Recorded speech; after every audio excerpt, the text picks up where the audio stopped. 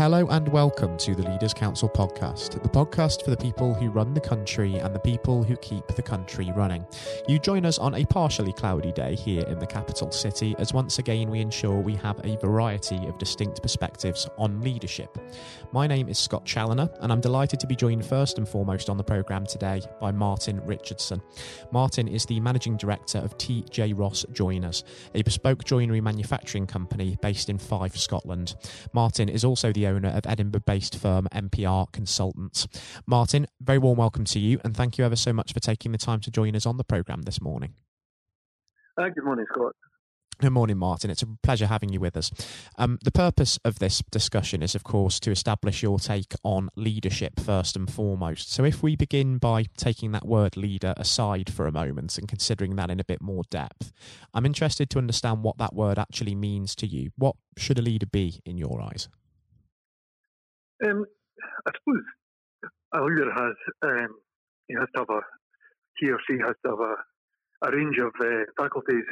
You need to be able to take on board what's happening in the world and adapt that to the way you intend to run your business and how that business can then forge its way through. And clearly, recent occurrences have created some very unique and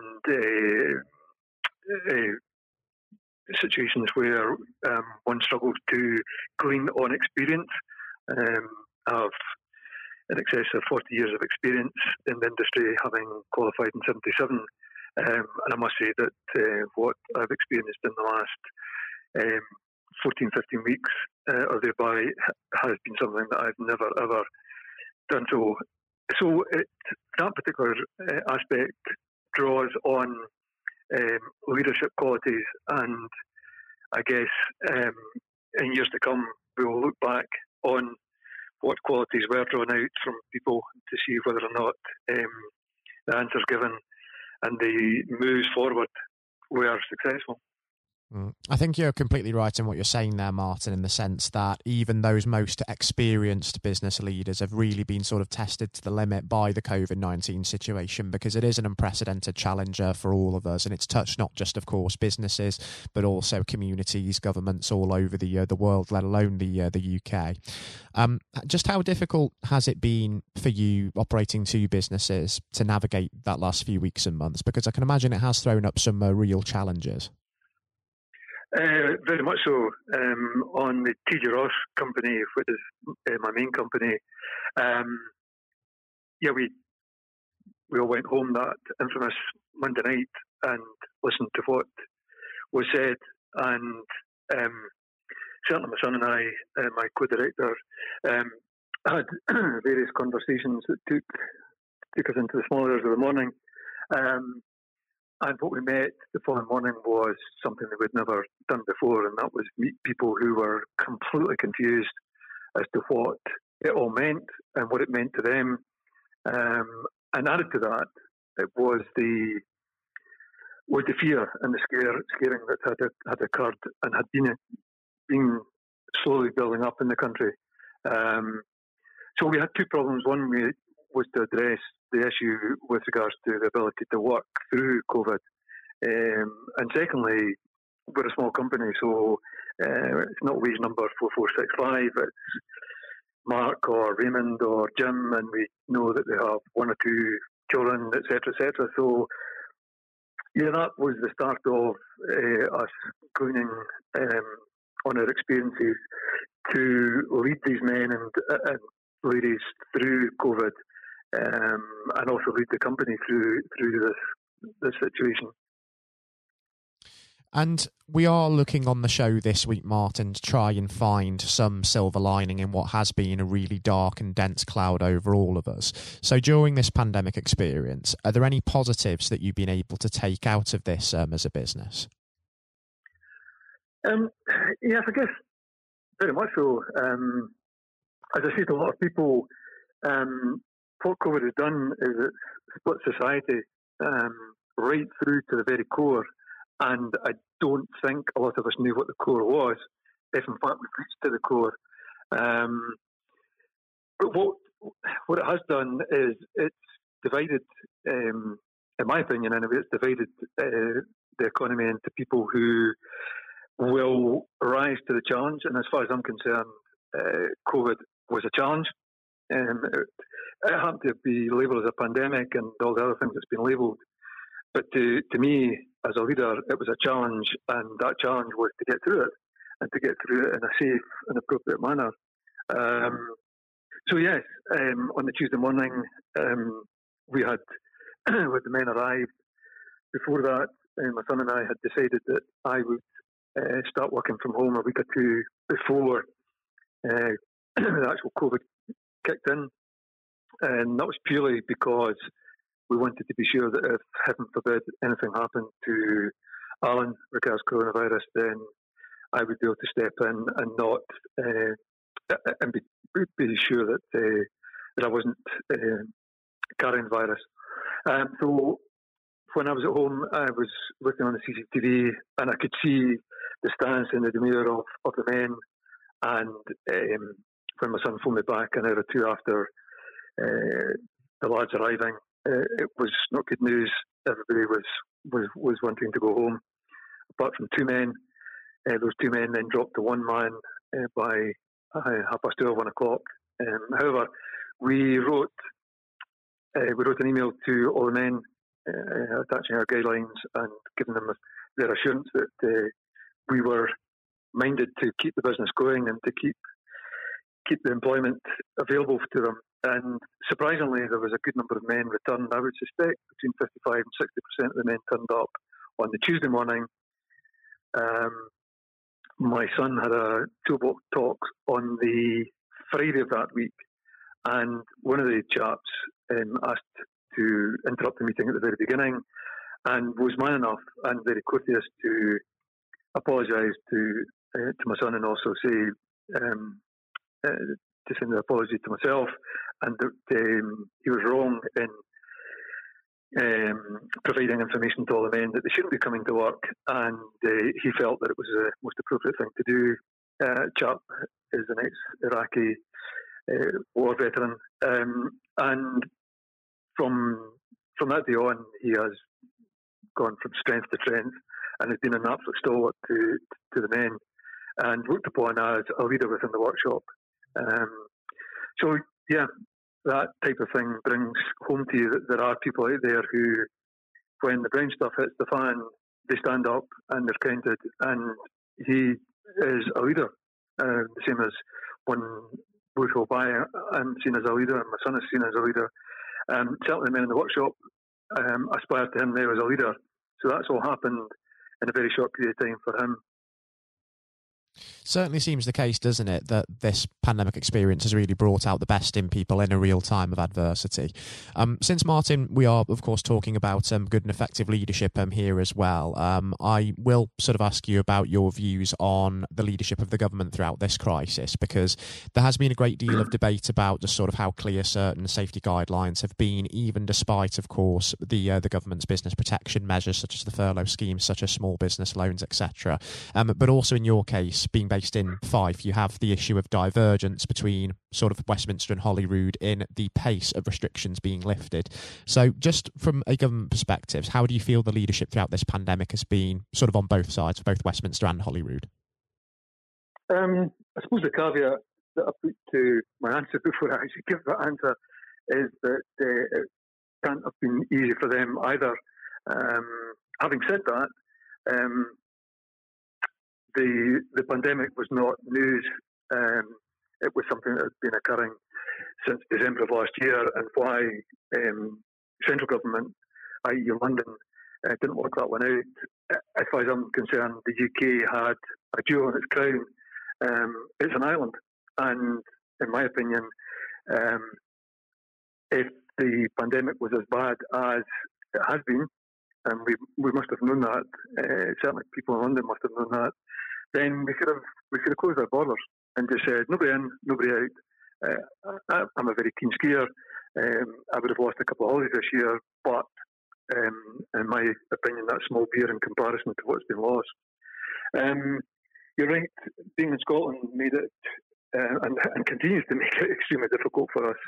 My attitude is that we didn't get a yes a couple of years ago. Therefore, as far as I'm concerned, we're still abiding to UK law. UK law and the COVID Gov website was saying that if you could not carry out your work from home, then if it was safe to do so, you were to get to work.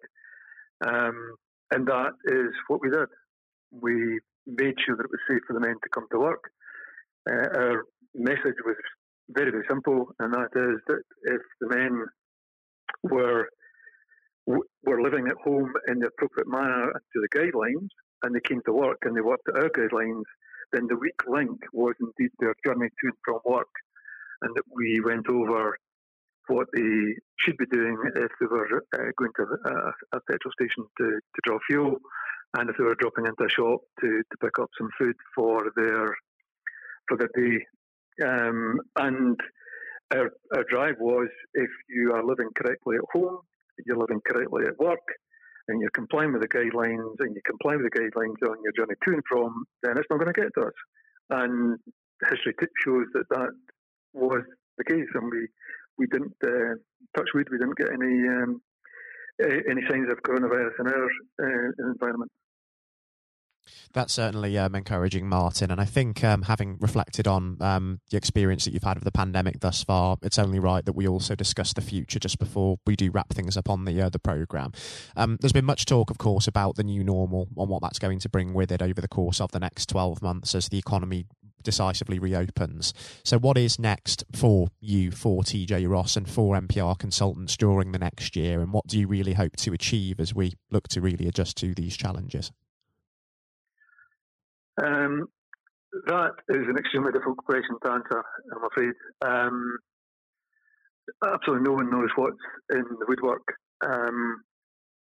My concern, my very, very deep concern, is that too many people in this country have decided that furlough was at a crazy rate, absolutely stupid rate, and we now have a nation who are quite comfortable sitting back, feet up on the coffee table, and I suspect from what I see are quite smug in their approach towards saying that they have a higher disposable income at the end of their working week or working month than they did when they were working.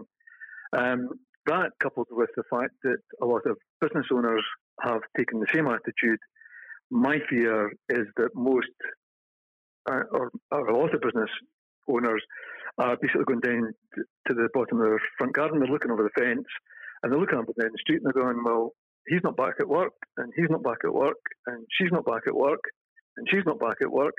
And those four are potential clients of mine, or are indeed clients of mine. So why should I go back to work when I could be getting 80%, when I'm not sure that I've got a full order or I've got any orders coming in?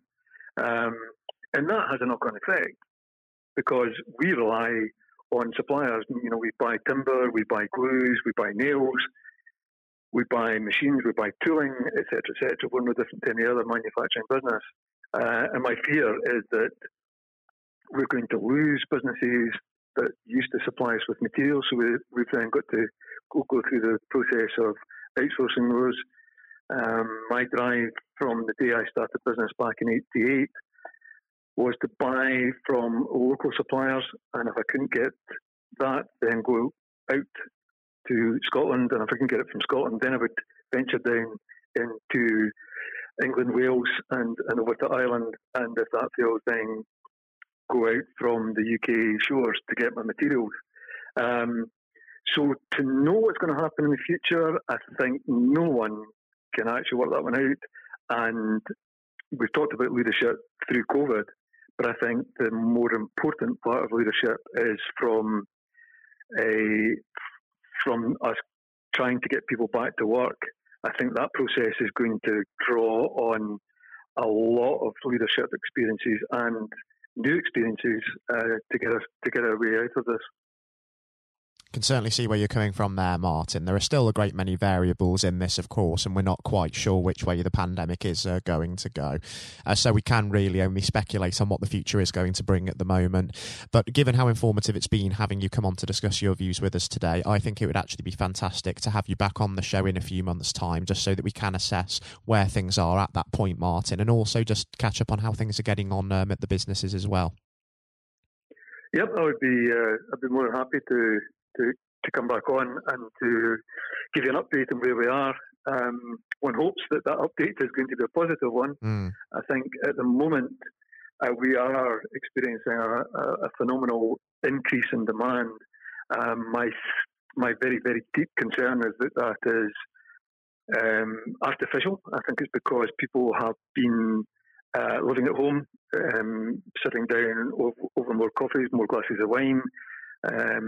I suspect husbands have been getting chastised by their good ladies saying, we really need to get this done, we really need to get that done, and with nothing else to do, they've made contact, and we are experiencing a large influx of inquiries. A lot of those inquiries are, fortunately, becoming work. What we've got to try and do is get excited about it, but have a very nervous excitement, and perhaps that's because we're Scots, but have a nervous excitement in that we don't man up too much, because I fear that this influx of work is not sustainable, and it's not sustainable because I think a lot of people don't realise yet that when they do try and go back to work, there may not be work there for them, and that clearly is of grave concern to me as a businessman and as a member of the UK. It is a concern, you're absolutely right, but let us hope indeed that there will be some positive news on the horizon, Martin. Got to say, it's been a real pleasure having you join us on the programme today, and most importantly, until we do hopefully speak again in future, please do continue to take care and stay safe with all still going on, because we're certainly not out of the woods with this one yet. Yep, and also the same to you, Scott. And as you say, hopefully we'll have a chat in the near future, and things will be a bit more rosier. We're working hard to make it that way, so let's hope it happens.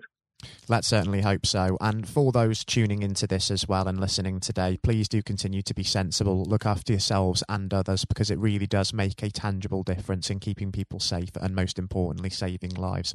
I was speaking today to Martin Richardson, Managing Director of TJ Ross Joiners and MPR Consultants in Edinburgh. Coming up next on the programme today, I'm going to be handing over to Matthew O'Neill for his exclusive interview with the former Education Secretary, Lord Blunkett.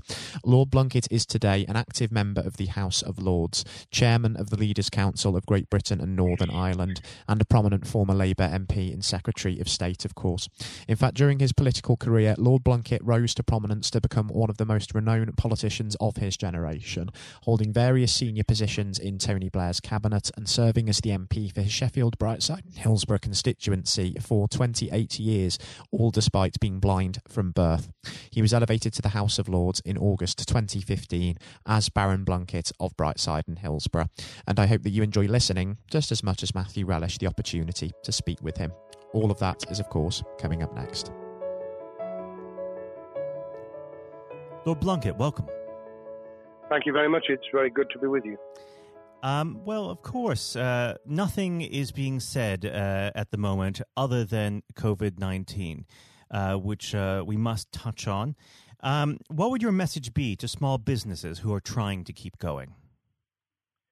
Well, I think the last ones standing will be the ones that thrive when we get back to some sort of normality. So it's have confidence and courage.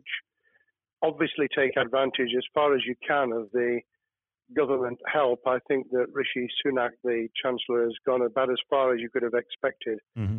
In the circumstances. There are obviously small businesses that fall between the cracks. Those who don't have defined premises can't benefit from the business rate waiver, have not really been able to demonstrate that they can adhere to the PAYE for furloughing staff, and of course whether they can receive the grant, 10,000 or 25,000. All of those who can are obviously able at least to benefit from that for the time being, and look to the future. But I think the second thing to say, and they don't need me to tell them this as a politician who did once do a business studies qualification, which is that it will be a different world, and being able to think about how that world will look in a year's time and be creative about it and learn from not just what's happening to you at this moment in time, but to others around you and the sector that you're working in, that will be really important. Do you feel that the long-term effects of the COVID-19 outbreak will in some ways be positive for British industry? Well, only in the sense that people are having to be creative, they're having to adjust and innovate. Therefore, they're thinking about more productive, if you like, greater productivity ways of delivering the same service or delivering the same products. And in that sense, I think we'll have temporarily at least very much higher unemployment than we've become used to, but we'll probably have a burst of productivity, which will help with the recovery. Whether it will help with the inequity of the way in which our economy is imbalanced, both between services and productivity and the production of goods and services, I'm not sure. What we will need to try and do is to ensure that the geographic imbalance that exists is, as far as humanly possible, is dealt with by both the entrepreneurship and innovation from the bottom up and targeted government help, which will still be needed. And we are now in the throes of the kind of borrowing that we saw back in 2008 to save the banking and economic system. We're having to do that to save the whole of our productive business and commerce, and I think that will have to be sustained for some time. Do you feel that people will take a second look at global supply chains in the wake of this outbreak? I think there's going to be much more creative ways of using local supply and linking up inside sectors much more effectively. And I hope that the Leaders' Council will be able to play a part in that, in the sense that people who have something in common, a synergy in terms of what they're delivering, whether it's a service or whether it's manufacturing or whatever, will be able to see that there's a good outcome from knowing the sector better, linking with people, not just geographically, locally, but those in this country who may not have been on the radar in terms of what they produced for the supply chain. And of course, ensuring, because there's quite a lot of fraud going on as we speak with people getting into cyber attacks, that they'll also take account of going into the cyber security side effectively as well. The more we are online, the more people who are working from home, the more vulnerable those businesses and their supply chain become. And that's something to think about as well.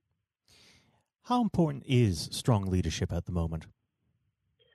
Well, I actually think that it's brought to the fore leadership in a whole range of areas, from obviously government itself, and there's been ups and downs with the Prime Minister's severe illness, but all the way through the public and private sector, people have, to use the jargon, stepped up, and they've shown local, regional, national level the kind of leadership that Britain historically was very good at.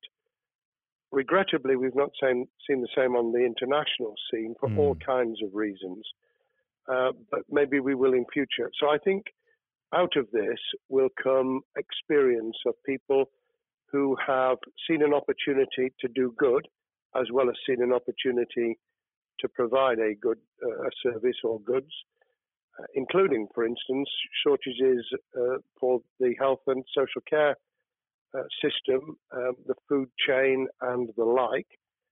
But also, I think in terms of seeing the synergy between the private and the voluntary sector and using people's commitment to each other in a very positive way. I'm not sentimental about this. Things will revert. But actually, I think there's a kind of moment of moral judgment of people feeling that they've got a role to play outside the immediate survival that they're engaged in. And if we can hang on to a little bit of that social responsibility, that will be a very positive outcome. Absolutely. Now, what's your broad view of how the government is responding to this? Are you broadly supportive of their measures? Well, it may surprise people to hear that I have been very supportive. Of course, there's been legitimate criticisms about the speed of response on protective equipment and on issues relating to testing. But my own view is very similar to the challenge that was made to the Prime Minister of Italy when people said, why didn't you close Italy down faster? And he said, a fortnight before we did it, I would have been considered to be a madman and nobody would have agreed to do it if I'd tried to move too quickly. And I think that's something that we need to reflect on here in the UK. We may have seen the signals elsewhere across the world and taken them more seriously at the time. Hindsight is a wonderful thing, but as someone who's had his life in the opposite political party to the present government, I think that with some hiccups and mistakes, they've not done a bad job in what has been incredibly difficult circumstances.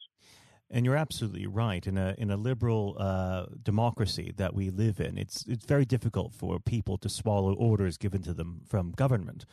Well, the UK and the US, and to some extent the Scandinavian countries, have a very different history and therefore interest in maintaining the freedom to decide and the persuasion and consent that's required. Those countries that have experienced one way or another totalitarianism over the last century have a slightly different way of coming at this. I don't want to exaggerate it, but I think that that's why getting the balance right of getting people to go along with what you want them to do in their interests as well as the nation as a whole is a sensible, proportional balance. And I think we now need to adjust to the coming out of the crisis gradually, readjusting to recovery in the same way. Now, something you've mentioned recently on this balance is the police overreach in the enforcement of the COVID-19 structures that have been put in place. What have they done right, and where have they gone too far? Well, I think that they were interpreting what was not necessarily as clear advice as it might have been for all kinds of reasons, because people were feeling their way. I think what's come out of it has been a demonstration by local police services in some parts of the country that they could get people to do what was needed without the heavy hand of drones overhead or people being told that they shouldn't be walking in the street, because this was all about self-isolation, not incarceration. It was about getting people not to pass the infection on to each other and therefore to provide distance rather than to make our lives a misery. Those police services that adopted that policing by consent and chivying people along did really well. Those who went over the top, I think, soon got a very substantial pushback. And one of the strengths of our democracy is that you could have that debate. People could say, I'm terribly sorry, we think the police force in our area has gone over the top. And that in itself is a constraint and a readjustment. That's another strength of living in a country where you can have opinions and express them without actually being thought to be a fool. Now, of course, the government has faced criticism that they were slow to react, and Boris Johnson wasn't present at the early COVID-19 COBRA meetings. Now, Number 10 has claimed that this is normal practice. The health secretary often chairs COBRA meetings related to health. Does this tally with your experience as a Secretary of State, or would you have expected the PM to be more hands-on during the initial stages? I think different prime ministers do have a very different style. And Boris's style, which I think will now be considerably adjusted, was very swashbuckling.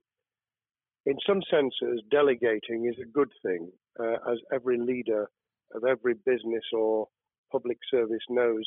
Those who try to pull too much into themselves end up with a massive bottleneck, great failure of trust, and the inability of people to show what they're worth and to demonstrate their capability. So I'd be very wary of jumping in and saying he was wrong to delegate the essential COBRA meetings. What I was surprised about was that he didn't chair the first couple, because my experience with Tony Blair for the 8 years I was in Cabinet was that Tony was a great delegator, but he would get a grip to begin with, watch what the difficulties were, and then give people direction and confidence to be able to get on with it. So looking back, I think Boris himself probably thinks, God, I wish I'd spotted the signals from elsewhere in the world more rapidly, and I'd just been there. However, this also raises another issue. All of us in positions of leadership need good teams around us. I think after this is over, he will be assessing those who really did step up and those who demonstrated their inadequacy. I think we'll probably end up in a year's time with a much stronger cabinet than we have today. Well, absolutely. And of course, we've seen a significant drop in the visibility of certain special advisors like Dominic Cummings during this entire period. So it'd be interesting to see how that pans out. It's certainly readjusted the role of those behind the scenes with those who should be taking the decisions, having received advice. Obviously, there's been a complete transformation in the profile of experts, if I might use that term, who'd previously been denigrated. Scientists, medics, people with behavioral science understanding. My only criticism was, were we getting wide enough advice? Were we narrowing it too much to a couple of key centres in London? But that's because I've always been adverse to everything being London-centric. I think there's great expertise, wisdom, experience out in the sticks, and we should use it. Rightly so. Now, was pandemic planning part of your time as a minister, particularly perhaps when you were Home Secretary? Well, it was, but it was on the back of risk arising out of counter-terrorism measures. Right. I was the Home Secretary for 3 months when the attack took place in September 2001 on the World Trade Center and beyond. We did an enormous amount of scenario planning, both desktop and real. On the back of that, it was very heavily orientated to future developing terrorism risk. I certainly got involved with talking about pandemics. I remember being at a seminar in Edinburgh where the university there had done a lot of work itself on the issue of pandemics. And of course, we saw SARS and other things emerging. I think people have criticised the government for not picking up the report from 2015, 5 years ago. I think that what happens is human nature kicks in. You deal with what you're immediately faced with. You can sponsor reports, and this is true of business planning, of course, as well, and scenario planning for what business continuity will look like, recovery plans for business, what will happen if there's a cyber attack, what happens if there's an energy shutdown. These kind of things you can look at, but you're immediately turning your eyes to what's in front of you. And had we picked up a bit more on the danger from Ebola and SARS and what have you in the past, then we might have said, what if something hits us in the developed nations that we don't have a vaccine for, that we can't immediately whisk up protective materials or equipment, or for that matter, medicines that help with recovery, all of which we now see are a danger. I think this will make an enormous difference to the planning for the years ahead. I hope it will be widened so that we don't just look at what's happened, but very rarely do you see something exactly repeat itself. Some of the circumstances will be, but others won't. So that's why I've put emphasis in what I talk about on looking at the other virus, the cyber attack scenario, which could be just as dangerous in a world of just-in-time provision. One of the miracles of the modern developed world, except for the very poor, has been the distribution of food. A lot of it on computerized, technologically advanced systems. If that were to come down, we'd be in real trouble. So I think we need to think those sort of scenarios as well. So have a full plan across both sectors, biological warfare, pandemics, and cyber warfare. Yes, and to do so on different levels. I think, again, thinking global but acting local, we need a lot more to think about what would happen if something took shape that actually broke down those national and global chains and how we would cope. And without, obviously, we've got enough fear and anxiety to last a lifetime. Without creating even more anxiety, we can think about those things for the future in a more rational way, I think. Now, aside from the physical threat of the virus, one of the things that people are vastly worried about is the effect on the economy, not just the national economy, but also the world economy. Now, it has been said by certain parties, and I'd like to garner your thoughts on this. Is there a danger of the effects of the lockdown being even worse than those of the virus? Were it be prolonged, I fear that balance would tip the other way. It is about proportionality. It is about balance. It's the wisdom of Solomon, really, to get the moment right when you start to move and then to move quickly.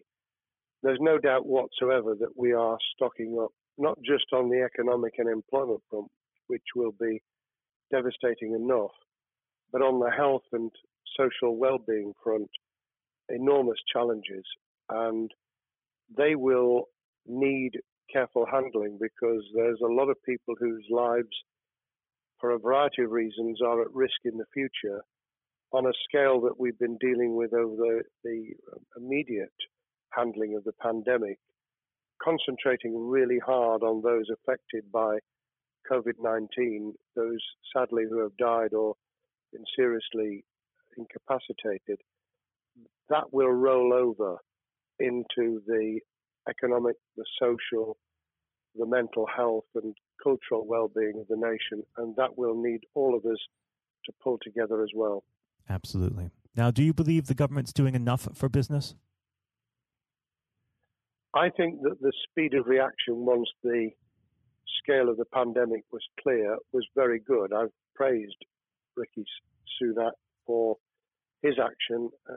Remember, a chancellor who only just come into office was planning to deliver the budget in the middle of March and has had at least three equivalent budgets since. I think he's handled it very well. Understandably worried now about what we're doing to our economy. The level of borrowing is sustainable because of low interest rates, but it reaches a point, of course, where it tips over so that you can't then do the kind of structural investment requirements that the government were laying out before and in the March budget. And those will have their consequences as well as a planned payback over many years. I think we've learned something over the last few months. We needed to take immediate action. We don't want another round of austerity equivalent from 2010 through to 2019. I don't think the nation, on the back of what's happened and the challenges we have, could take that. And therefore, we need a different plan, economic plan, over a much longer period, just as we did from the Second World War all the way through to 2002, when the final American loans were paid off. Now, of course, one thing that's on everyone's lips, how much longer do you believe that the lockdown can go on for? I believe that we need to be substantially back in action as an economy in June. This obviously is led in terms of places where people would meet in large numbers, having to adjust to the fact that it will be longer for them. And sadly, that will involve business closures. It's why the Chancellor extended the furlough scheme to the end of June. Mm-hmm. But unless we get things moving in June, I think we'll run into the summer where all kinds of services and industries will have a chain reaction effect, and what happens with one will then have a major impact on another. And then you get the skittle effect, where things get knocked down that you hadn't perceived were going to be affected. So I very much, if I were in government, and I always think of things in that context, what would I do if I were in government? I would be on the side from the second week in May, on the side of the hawks, in terms of saying we've got to start moving, and we've got to do so with the collaboration and cooperation of the public, who have got the message, who did behave, who responded magnificently. Let's try and get back, perhaps, doing things differently for a time, but substantially getting back to business as usual. And unless we do that, then those areas that can't and wouldn't expect to be back in action immediately get pushed further into the middle of the year and the autumn, and then they become unsustainable. Now, of course, one of the other major developments we've had recently are the changes in the Labour Party. So if we could just speak on the Labour Party for a while. This might sound like an obvious question, but how does Sir Keir differ from Mr. Corbyn? Well, I'm biased because I believe the Labour Party has come out of 4.5 years of a black hole of a nightmare, where it neither represented a credible opposition nor an electable government, and the combination was to let those who supported the Labour Party and needed some of its policies let them down very badly.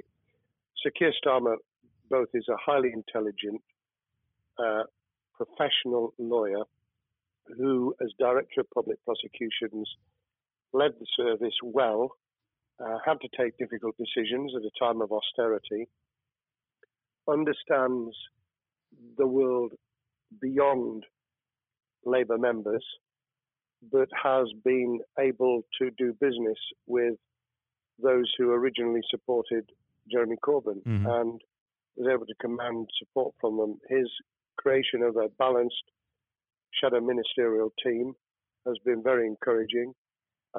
I supported Lisa Nandy, who he's made Shadow Foreign Secretary, because I thought she understood the north of England and the disaffected former Labour voters. But I believe that Sir Keir has taken on board those who have something really sensible to offer, and I believe he will be both a great leader of the opposition. More importantly, he will then present himself as a credible alternative Prime Minister. And all governments need an alternative government at their shoulder. It was true of us from 97, and it took the Conservatives some time to recover and to get to that position, but they did, and the Labour Party will, and that's crucial for our democracy. All of us need to understand and appreciate that a living, breathing, functioning democracy requires a credible, confident, and in many ways supportable opposition, as well as a government that we clearly want to do well, because none of us want, as we didn't with the COVID crisis, none of us want the government to fail.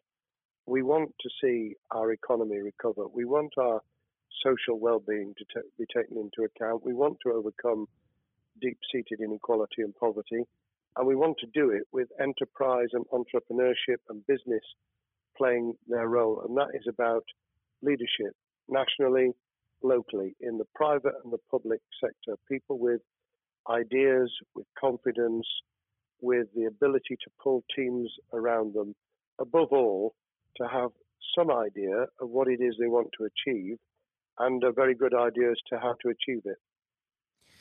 Now, of course, one of the biggest problems Sir Keir is facing will be tackling the party's anti-Semitism problem. There has been a recent internal report that has been quite damning. What's your response to that report, and what does Sir Keir need to do in response? Well, there are two reports. One which is being produced by the Equality and Human Rights Commission, which he will, and has already indicated, will implement in full. The second was a leaked report put together by the supporters of Jeremy Corbyn, 800 pages of private interchanges on social media which he has, Keir Starmer, set up an investigation to identify who did it, who leaked it, what the content was, does it have any salience and lessons for us, and where necessary, action will be taken. So I hope that as he moved very quickly to reassure the Jewish community, so he will be able to take the necessary steps to back up that reassurance with the kind of actions that says that this was a blight on a historic great political party that all of us were ashamed of. We've been able to put that behind us and to move on to facing the future with confidence. What's the one key thing that Sir Keir needs to do to restore Labour as an election-winning party? I think Sir Keir Starmer's major challenge is to convince sceptical voters that Labour has not only reverted to a party that they can support because they can see it acting, developing, presenting as a credible alternative government, but also that the lessons have been learned from the fiasco from 2015 onwards. In other words, there have to be very clear signals of substantial change, not just the right words, not just reassurance that we're not going back to some of the crazier policies, but actually that we've understood why the electorate rejected those policies so substantially in December 2019. If people get that message, they'll understand that the Labour Party has changed, as it did in the 1980s and early 90s, to become the electable government with the greatest majority and historic majority, even greater than 1945, which I was privileged to be able to take advantage of in 1997 when I joined the cabinet. Now, I know what your answer is going to be to this question, but indulge me. Do you think Sir Keir has what it takes to be PM? Yes, I do. I think he has the background, he has the experience, he has the professionalism, he has the forensic mindset, and he has the confidence to have put a team around him which will ensure that it will work. And those elements are true of all leaders. Ideas, the ability to build a team, to have confidence in that team, and to be able to demonstrate leadership in practice, sometimes at the most difficult times. And, you know, the Leaders' Council, those sharing their thoughts with the kind of thing that we're doing now with a podcast, but also joining us in linking up in that network of people who can support and help each other and learn from each other. That is what needs to be done in politics as it needs to be done in business. Thank you very much indeed, Matthew. Well, thank you for coming on the program. It's been an absolute pleasure, and I look forward to speaking with you again. Thank you very much, and good luck to all those listening in what has been a nightmare scenario. Good luck for the future. Have courage, have confidence, and yes, listen to those who know more about business than I ever will. Thank you, Lord Plunkett. Thank you. This has been the Leaders' Council podcast. Thank you for celebrating excellence in leadership with us. I've been your host, Scott Challoner. Until next time, goodbye. Thank you for listening to our podcast. The views expressed within the podcast do not reflect the views of the Leaders' Council of Great Britain and Northern Ireland, its parent company or subsidiaries, members of staff, or other guests of any other person therein associated.